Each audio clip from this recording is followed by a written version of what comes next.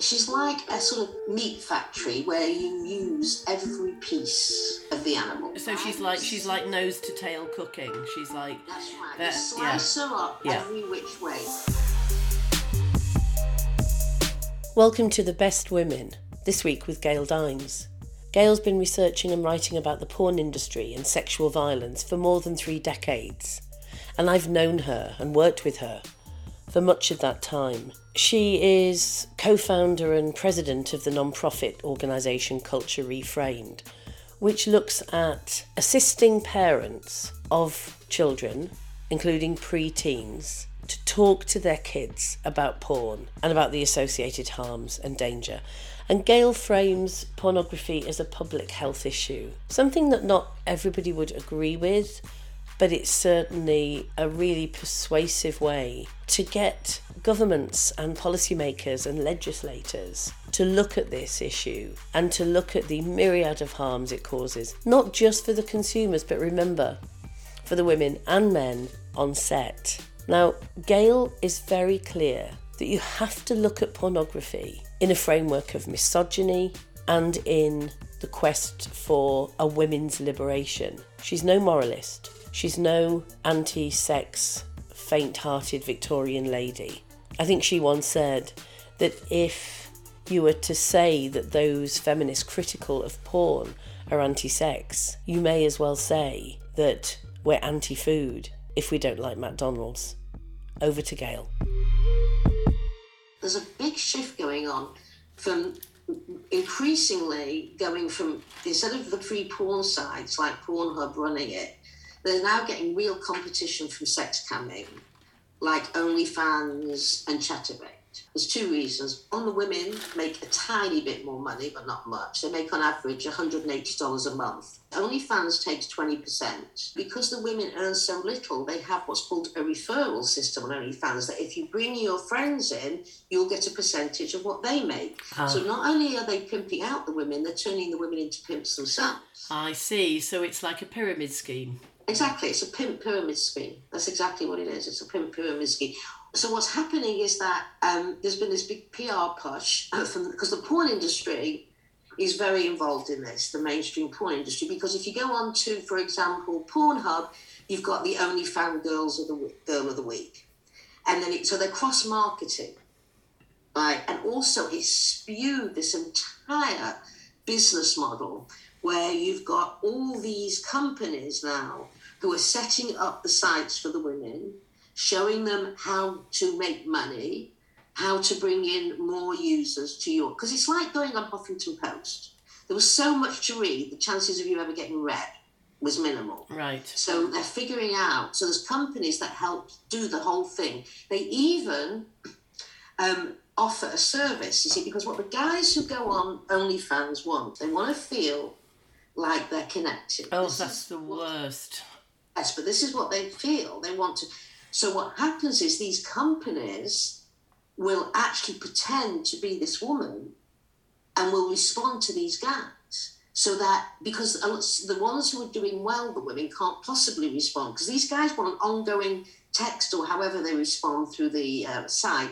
So they then outsource it to a company that takes a percent, again, of the women's earnings, but they pretend to be her. Do you know, that's fascinating, because when I was doing research on the mail-order bride industry, and this was in particular in Ukraine, where it's massive, as you know, that's exactly what was going on. So the way that the agencies ran it was that the man would write to the agency saying, I want a 25-year-old blonde, big tits, blah, blah, blah. And then they'd match him with basically a photograph of a model who they had on the books, who may or may not be up for marrying some dude and moving to Delaware. Often she's just allowed her pornographic type photographs, imagery, video to be used on the site. And he's then writing backwards and forwards to her through the agency. And each time he sends an email, it costs $10 for it to be delivered. And each time he gets an email back from her, or a photograph, or whatever, it costs more. And what they've done is, and I interviewed this young African-American man who was writing the letters for them. For the Ukrainian woman. Exactly. So he was writing it on her behalf. He was getting a few dollars each time he did that. They were raking it in. Bob from Delaware was being shafted sideways, not that we care. Yeah. And the women the women were often just a photograph. They've all learned from each other, and the crossover is massive with all of these industries. I hadn't realised it. Oh, the cross-marketing is enormous. I mean, that's what... You see, what's happened is very few people study the actual business model, right? They don't... So this is why, when you study the business model, this is the best way to join the dots between all the different areas of the sex industry. Because here we can here what we've just done. We've drawn links between pornography, prostitution, mail order brides, camming, all of those, because that's the business model of the sex industry. They're all joining hands to figure out a way to increase the monetization of these women's bodies. So she's really, you know what she's like? She's like a sort of meat factory where you use every piece of the animal. So right? she's like nose to tail cooking. She's like... That's right. You slice her up every which way. So a bit goes to camming, a bit goes to pornography, some goes to the mail order bride, but she's really... They use everything they can. They drain her of everything as a way to monetize her.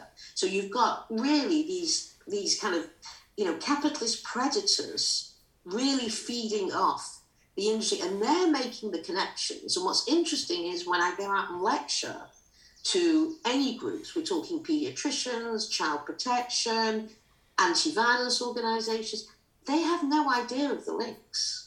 They don't even actually know what pornography is, right? Forget that. But go beyond that, and they see each one as a discrete entity.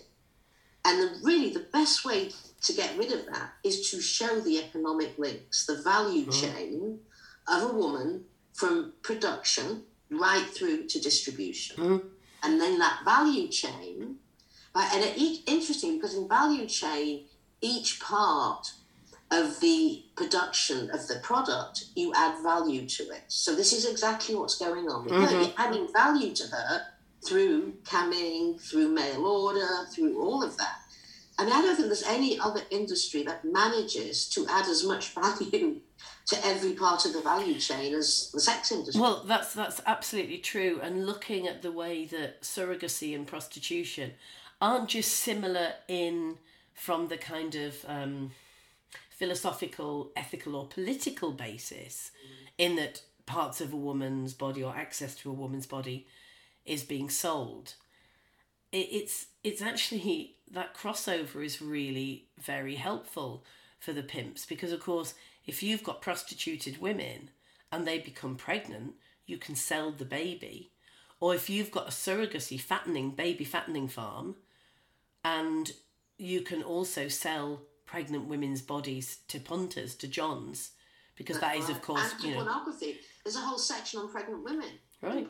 And it makes absolute sense. And then when I went to Cambodia and did an investigation on the breast milk industry, the breast milk that was going to rich white Americans to feed their surrogate babies, or going to male kinksters who had a fetish about women's breasts and breast milk and pregnant women, again, fed by pornography. So the whole thing, it's a capitalist wet dream, isn't it? As well as misogyny. Totally. And you know what? So few people explore how the sausage is made here.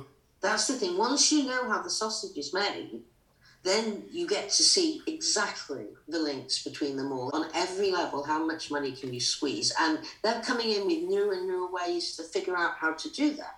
So when people say, and you must have been asked this question a million times, when people say, yes, but what about the kind of homemade porn that's just about couples having sex and then others watch it and it turns them on because that's their shtick? How can you say that that's part of that misogynistic capitalist industry? What do you say to them? Or do you even bother answering them anymore? No, it's actually important that they know this because there's a big category on Pornhub called amateur. Amateur. Actually, it's part of the porn industry. The porn industry training certain producers, directors, photographers to make it look amateur. I mean, you might have some people sending in their own stuff, but generally speaking, the ones that really get promoted on, Pornhub via algorithms are made by the porn industry to make it think, and they think it's amateur. The second thing is, if you think about a video of two people having sex, right? The reality is you'd probably fall asleep halfway through. It would be as boring as hell, right? It's Yes. all choreographed. I mean, anything that, even if it's a real, homemade, it's still choreographed to fit into the blueprint of the representation of women's bodies that are pornographic. Otherwise, they wouldn't watch it. That's not what they're interested in. They're not interested in watching a guy and a woman say heterosexual porn, say, I love you and I care for you. The things you do during sex and the connection and all of that, if there's real intimacy. God, first of all, they wouldn't know what to do with it. And secondly, they'd be bored to death by it, right? So what I say is, it rarely exists. And the other thing is, if it does, I don't know where it is, anywhere, real, an unedited, non-pornographic representation of it. I don't know certainly who's buying it, because I can't imagine anyone's buying it, right? So let's talk about that site that a lot of people sometimes discuss, which is Make Love Not Porn by Cindy Gallop. Mm-hmm. So interestingly, I was speaking to Cindy when we were doing a debate, and she said that she thought she was going to go bankrupt because when she went to venture capitalists for money, they weren't interested because they said it's not violent enough. Wow. Yep. Which way does it work? Those that consume porn learn to become misogynist. Is it driven by misogyny, or does it make misogynists of consumers, or all of it? Well, listen, let's imagine let's think about the average 11-year-old boy. He's not looking for a woman being tortured. Right? He puts butts into Google or boobies. They very rarely put porn. And what he thinks he's probably going to get, if he's lucky, is a naked woman.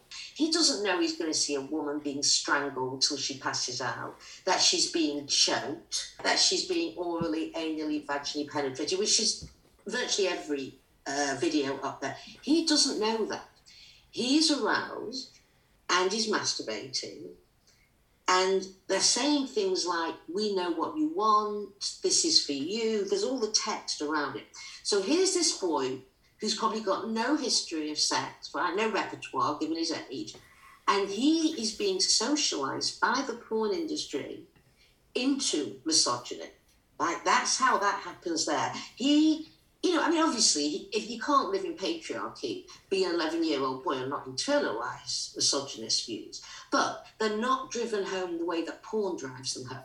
Think how he feels. Ashamed, scared, self-loathing. Now, the power of pornography is unlike any other power of any propaganda, because pornography cements the images in your head via orgasm. Right? There's no other form of propaganda that is a full-on body slam, where your neurons, your limbic system, your arousal system, all of it. What other propaganda delivers messages to men's brains via the penis? Only porn. And that is an incredibly powerful delivery system. So what you're doing is you're shaping his sexual template, you're providing tropes of misogyny and violence, which, by the way, exist in the real world. I mean, if we didn't live in a patriarchal society, the chances that we're not watching one porn movie, actually, you probably wouldn't know what he's looking at, to be honest with you, because you have to come to this with a kind of misogynistic template of what an average 11-year-old boy will do. But it makes immediate sense, given the way he's been socialised in patriarchy. What doesn't make sense for him is that he didn't know that as a man, which is what he's going to define himself as, that this is what he wants. Because the porn industry is saying all the time, we know you, you want it, you want this. And they're saying, even before you've got your hands dirty, your hands are dirty because we know you. we're speaking to you. You, the 11-year-old boy out there, you didn't know this about yourself, but we knew it. We knew it. Yeah.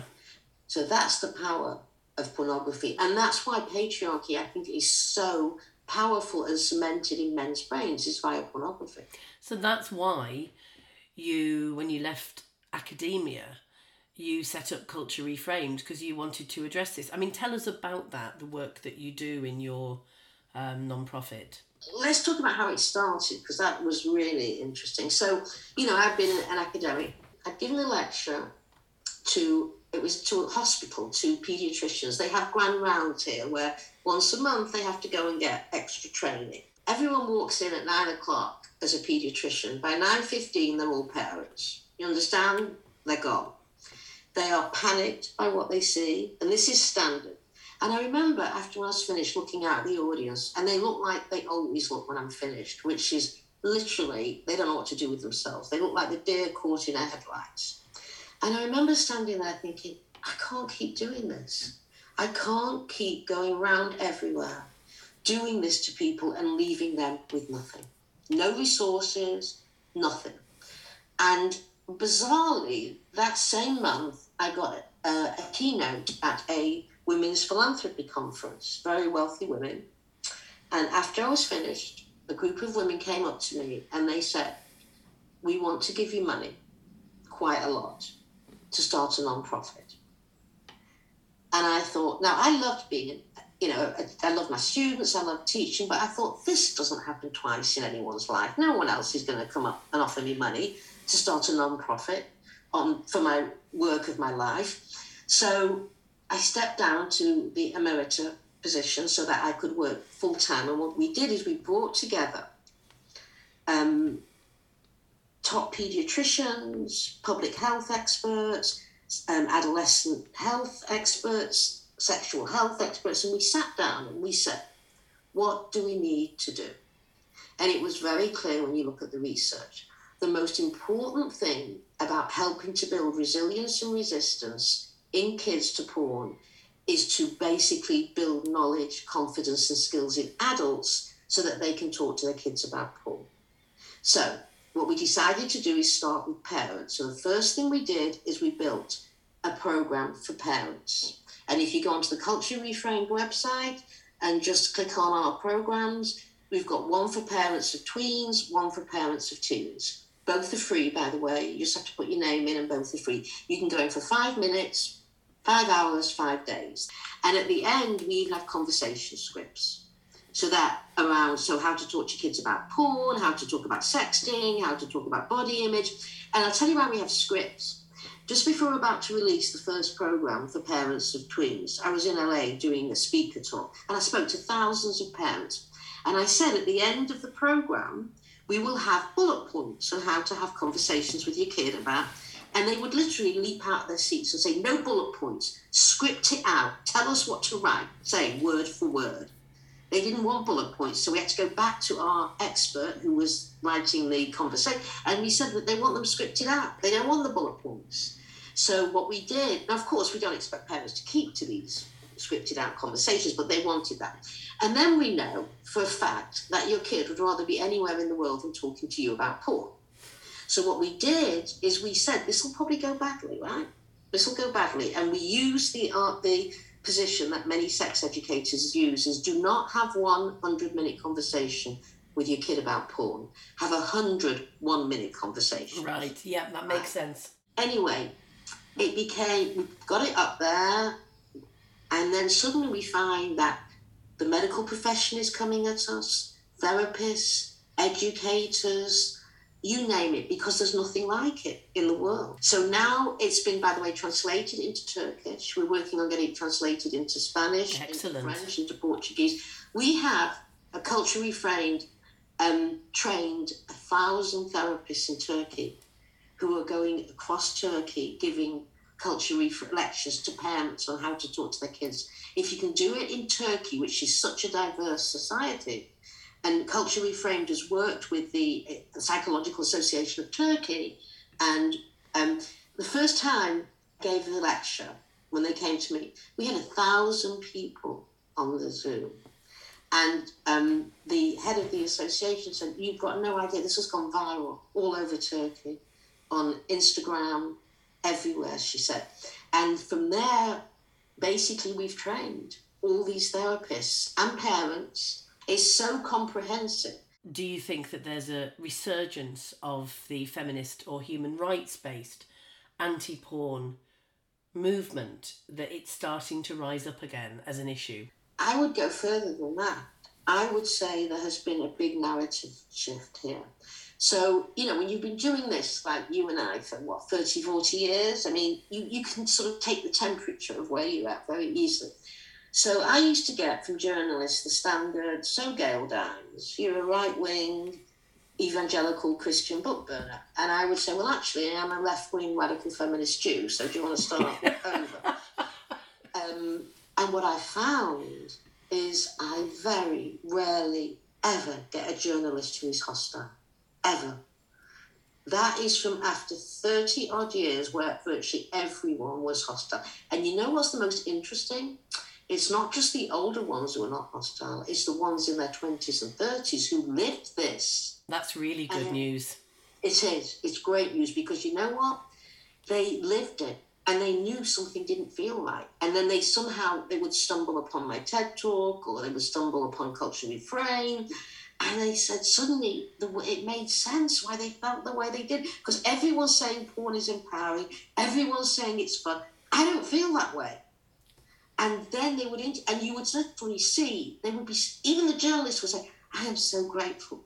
You have put so much of it made sense to me now that I didn't understand why I felt this way." And even when I lecture to paediatricians, the younger ones, they're the same, because they said, "You know what? I did women's studies courses," which of course you need to stay away from when it comes to pornography and prostitution. Exactly. But a lot of them did women's studies courses and then went on to med school. And they said, this was like such a shock to have come into thinking porn is good, and then working as an emergency room doctor and seeing the injuries to women.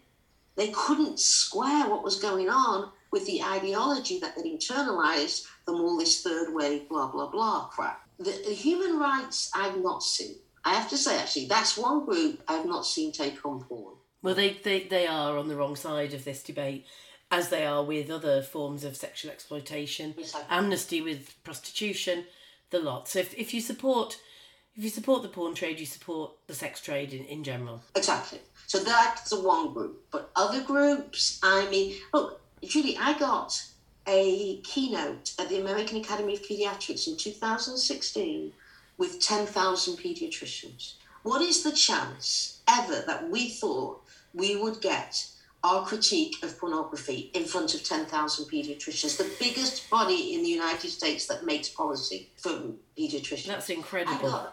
Let me give you another example. Keynote last year to the annual conference of the National Council of Juvenile and Family Court Judges. And from that, we're now training family court judges. And we're doing it, remember, from the position of harm and violence against women and children. Who thought we would get to these places? When we first started this, we were marginalised. And I'll tell you what's done it. What's done it, first of all, is, and I want to say, I stand on the shoulders of our sisters who did this, right? Remember, if I hadn't read Walking, I would still be looking at porn thinking, I don't like this, but I can't figure out what I don't like. Absolutely. I mean, it was, all those women who we have to do a shout out to Andrea Dworkin here, because I don't know how she figured that out before anyone else did, that it is the eroticization of domination and violence against women. I mean, we know that now and it falls off our tongue. Mm. But just to come up with it that succinctly on your own as she's looking at it. You're absolutely right. You're right. And now she is having such a revival. It's, Dworkin was right. I've written these articles myself. She was hated. She was seen as a man-hating monster. And now, of course, her relevance is becoming more and more obvious. There is a shift in the narrative, even in a kind of broader sense culturally. But obviously, what you're doing, your work, your scholarly work, your campaigning work, your work as an NGO, is huge. I mean, it really, sometimes you just need that.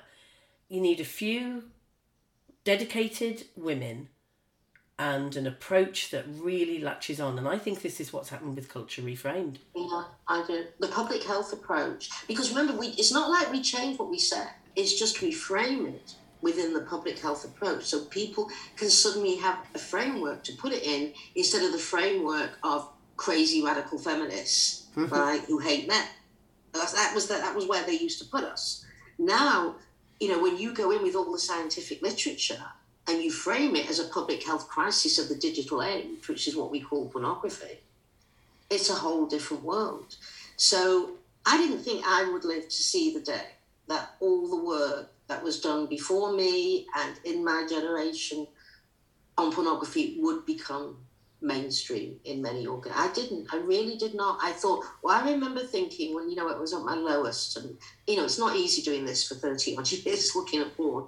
I remember thinking, look, first of all, I've got no choice. I have to do this because I cannot unsee what I've seen. I cannot unhear what I've heard. And if I don't do this, I'll go mad. If I don't do activism, right, I'll go mad. So this was no choice. But I used to think I'll just plant the seeds and then the next generation, hopefully.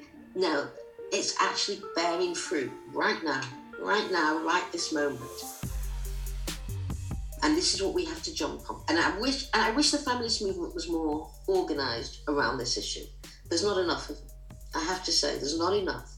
Because we need this absolutely more than ever before. Because you know what? We've lost a generation of boys to porn.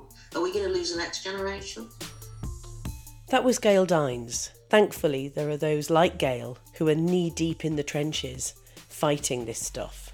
What really struck me, amongst other things, that she said, was about how we have a lost generation of boys and men to pornography. This is terrible. As Gail says, porn couldn't exist without misogyny. And we need to fight porn. We need to fight misogyny. And Gail is a wonderful example of how we do that. Thank you for listening.